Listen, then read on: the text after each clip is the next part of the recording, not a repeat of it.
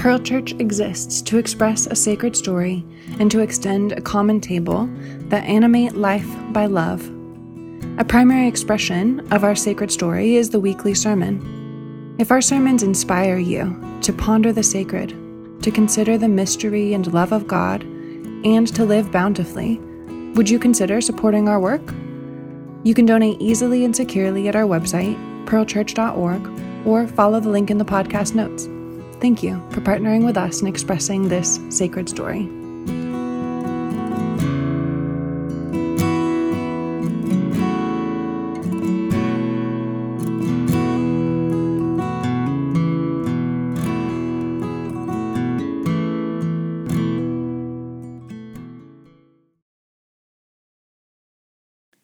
God, help us to remember and to never forget that you abide within and that you sustain every person.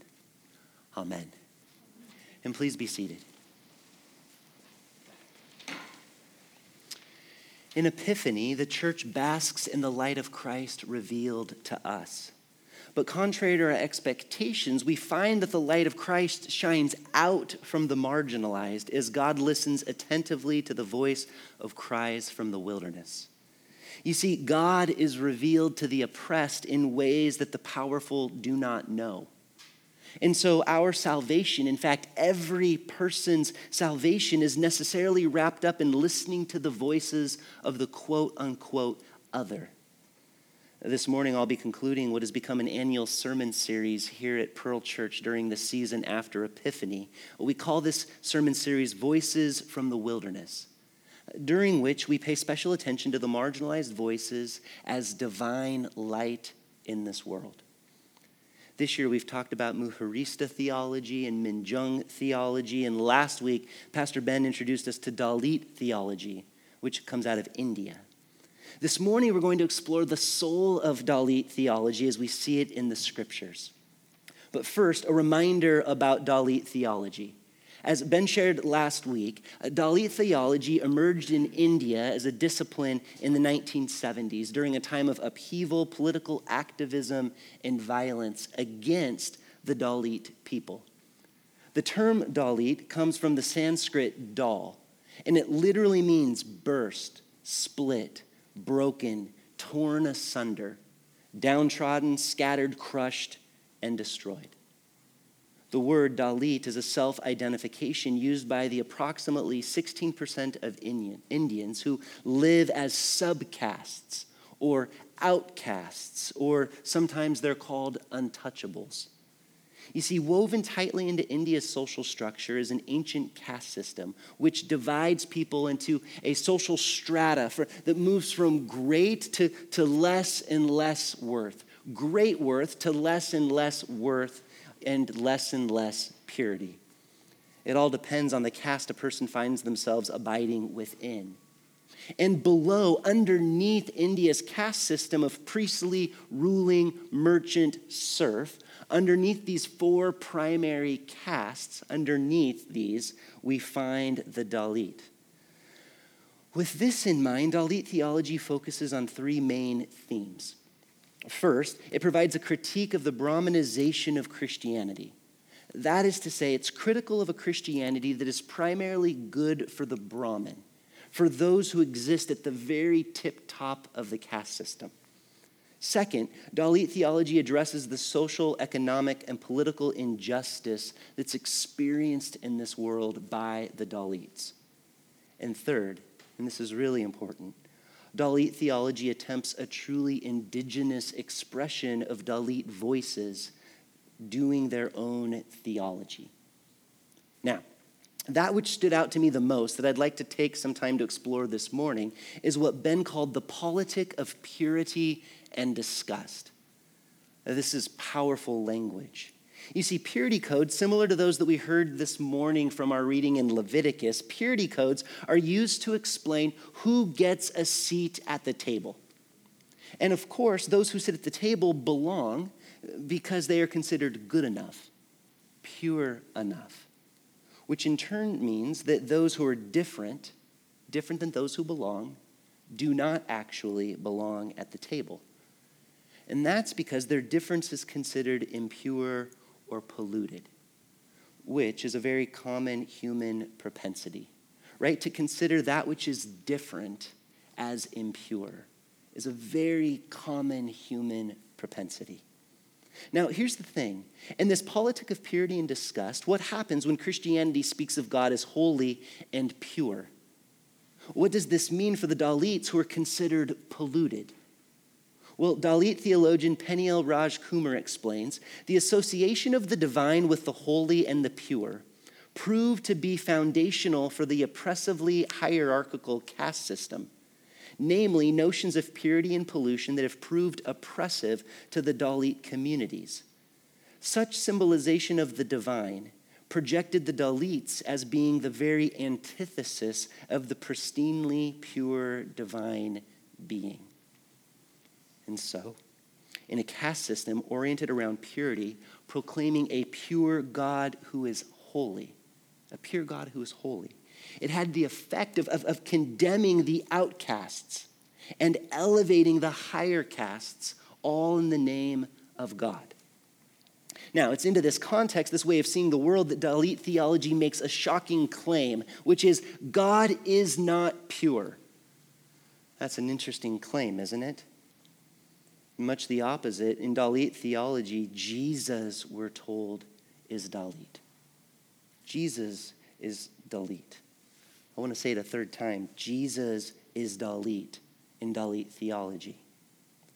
And this brings me to the power or pain of representation.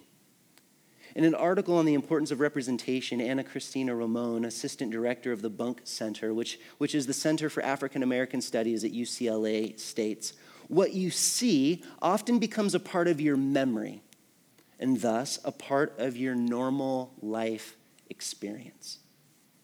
What you see often becomes a part of your memory, and thus a part of your normal life experience. As a way to demonstrate how powerful representation is, the HuffPost rounded up 12 moments that underscored the power of representation in our world. I'm not going to read all 12. I'm just going to share 3 examples because that's very Trinitarian. Okay, so first, hair like mine. That's what the first example is called, hair like mine. In 2009, then White House photographer Pete Souza captured a powerful moment when 5-year-old Jacob Philadelphia met Barack Obama and asked if the president's hair was like his. This photo is one of my favorites, documentary filmmaker Don Porter said of the image. It speaks to the importance of representation. When children see people who look like them in places of power, it lets them know their dreams are absolutely possible. Here's a second example called Target's viral display. A year ago, a boy named Oliver Garza Pena, who has caudal regression syndrome and uses a wheelchair, was struck while shopping at Target by a display featuring another boy who uses a wheelchair. His mom shared the meaningful experience in a viral post on his Facebook page, writing, "Today, Oliver stopped me dead in his tracks and turned back around to see this picture that he spotted. He just stared at it in awe," she wrote. He recognized another boy like him, smiling and laughing on a display at Target. Oliver sees kids every day, but he never gets to see kids like him. This was amazing. And a third example is called the inauguration of Kamala Harris. When Kamala Harris was sworn in as the nation's first female, Black and Asian American vice president, it was a significant moment for girls, and especially girls of color in the U.S.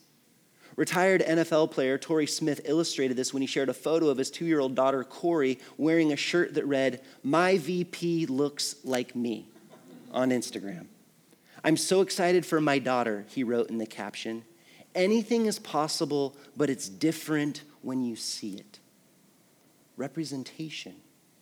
It's a big deal. And not just in politics, in media, but in religion as well. And so if you're Dalit, you're the lowest of the low of the lowly, and the divine has been cast your entire life as Brahman, right? The highest ritual status of the 4 social classes. If you're way down here and God is way up there, then what hope is there for you to be like God or for you to be with God? when there's so much incredible difference between oneself and the divine? Well, into this conundrum, into this question, into this difference comes Dalit theology, which states God is not pure. God is not pure. In fact, Jesus is Dalit. Now, at this moment, you may be asking, well, can that be done? Should that be done? Like, can a particular people claim that Jesus represents them? Can that happen? Does that happen? Well, a few examples. I can clearly remember a picture that my Grammy had on her nightstand of Jesus. I can clearly remember it. I remember it so well because my Grandpa John, he snored. He snored so terribly that Grammy didn't sleep with Grandpa John. Grammy slept in her other room, her hobby room. And on her little bedstand right next to her was a lamp, a clock, and a picture. Not of Grandpa John, but of Jesus. I remember it so clearly. Just good old Jesus. Brown flowing hair, high cheekbones, thin pink lips, ivory white skin, and no joke, blue eyes. That was my Jesus. It was at least my Grammy's Jesus. Jesus looked a lot like a white person when I was growing up. But it's not just white Western Christians who have claimed that Jesus represents them in more important ways. A couple weeks ago during my sermon on Minjung theology, I noted how James Cone, the great black theologian, taught that God did not kill Jesus on a tree like white people killed black people on trees. Because if that were the case, then God would be a violent, white, racist tyrant of a man, which is not good news for people of color. And so instead, rather, Cone explained that God in Jesus hangs in solidarity with every lynched person. Similarly, in Dalit theology, God in Jesus is Dalit. Burst, split, broken, torn asunder, and maybe even especially impure. Jesus as impure. And this, you see, is good, very good news. For how else can the Dalit experience God among them? Truly, there is no other way but through representation. That's how important this word is. Now, returning to the question I asked a moment ago, can that be done? Answer, I think it must be done. It must be done. Humans, every kind of human being must be able to see themselves in God. Or to put it the other way around, every kind of human being must be able to see God in themselves. Otherwise, there will be forever estrangement. Forever. And even worse, those who see God reflecting in themselves will use God to exclude those who are different, which is what we've seen throughout millennia and even throughout church history. And this point, that humans must be able to see themselves in God, is core to what we see in the soul of Scripture. So a few examples. In Genesis, we read, "Then God said, 'Let us make humankind in our image.' So God created humankind in his image, and in the image of God, he created them, male and female, God created them." You see, from the very beginning, humans have been walking, breathing, living images of the divine. In fact, Genesis seems to say, hey, do you want to actually see God? Well, then look at a human. Any human. Maybe we should say every human will do. For any human, every human is an image bearer of divinity. And of course, I'm not saying that any particular human being is completely God, unless, of course, we're talking about Jesus' incarnation, which I'd like to do just for a moment. Around the time of Jesus' incarnation, Greece had been overtaken by Rome, but Greek thought was central to the empire, in which it was believed that a person was comprised of two parts. Part one was the flesh. Within Greek thought, the flesh was considered temporal, dirty, impure. And then there was the second part of the body in Greek thought, which is the soul. The soul was considered to be eternal and pure. In other words, in Greek thought, God was not represented physically, only spiritually, because the physical was impure. And into this way of seeing it all, dirty flesh, glorious soul, condemned flesh, eternal soul. Instead of this binary thinking, into this world came the incarnation. The incarnation, from the Latin incarnatio, from in carne, literally in meat, in flesh. God in Jesus talking. God in Jesus walking. God in Jesus eating. God in Jesus crying and suffering, and God in Jesus dying. You see, suddenly God is no longer up there, out there. No longer is God merely spirit calling us up, out, away from ourselves and away from this world. No, in Jesus, we bear witness to the fullness of divinity within humanity. Divinity within humanity talking. Divinity within humanity walking and eating and crying and suffering. Divinity within humanity dying. And suddenly we find ourselves, every one of us, represented in the life of Christ. For truly, who doesn't communicate or move about or eat or cry or suffer or die? This is every person's experience. In this morning's New Testament reading from the book of Acts, we heard these words, "For in God we live and move and have our being. As even some of your own poets have said, we too are God's offspring." You see, every person moves and breathes in God. More so, every person is the offspring of God. Every person a child of God. And so, is it okay for the Dalit to understand God as impure? Yeah, absolutely. It's biblical, it's theological, it's incarnational to see God in us and to see ourselves in God is part of this incarnational story into which we are all invited. As I understand it, one of the greatest curses in this world is to not self-identify with the divine. And this curse has been placed upon people of color and women and queer folk and the Dalit by people who have power and who declare, we look like God. We look like God. Our lives, our biology, our sexuality, our ethnicity, our beliefs, we look like God. This is a horrifying reality for many people in this world who are considered by the powerful as different and therefore impure. You see, what we desperately need is not less but more Dalit theology. We need more Mujerista theology. We need more Minjung theology. We need more black and queer and womanist theology. We need theology that represents every kind of person in this world so that every kind of person might come to understand that they bear God's image, that they're a child of the divine, and that they fully belong as they are at Jesus' table, which is truly common. There's a Dalit poem written by Umesh Solanki. It's translated by Dr. G.K. Vankar, and I'd like to read it this morning. The poem is titled "The Seed." It was blatant and blunt. Now it is subdued and subtle. It moved down to the core to remain invisible, stuck solid at the bottom of heart, caramel and honey. The innocent words loaded with scorn and hate. When I flip through their books, my fingers get pierced with pricks. I am on my road and maybe it's my way. I don't get stumbled by their strike, but neither do I get to reach anywhere. My pain has reached beyond.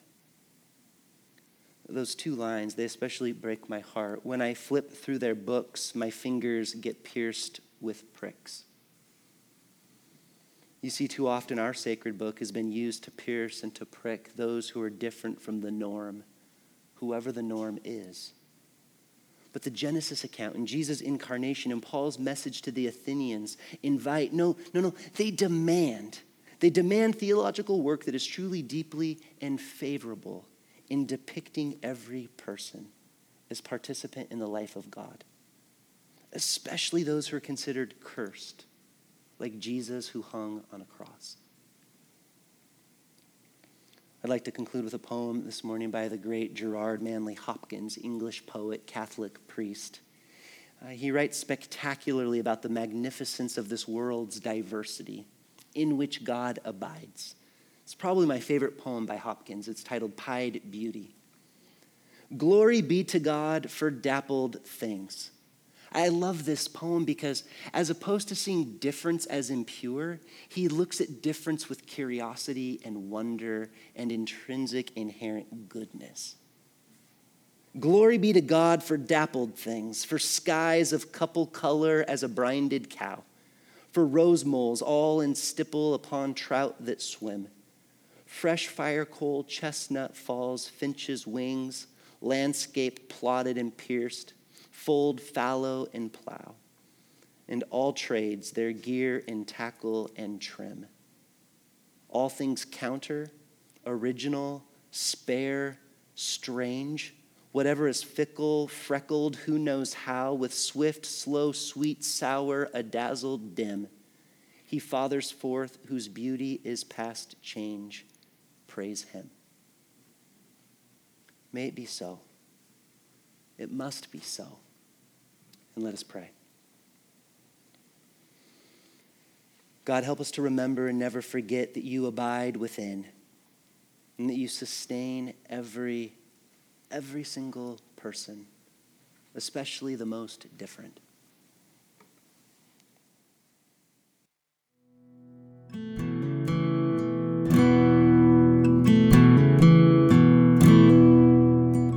We hope that this sermon inspired you to ponder the sacred, to consider the mystery and love of God, and to live bountifully. If you don't already support our work, will you begin today? You can donate easily and securely at our website, pearlchurch.org, or follow the link in the podcast notes. Thank you for partnering with us in expressing this sacred story.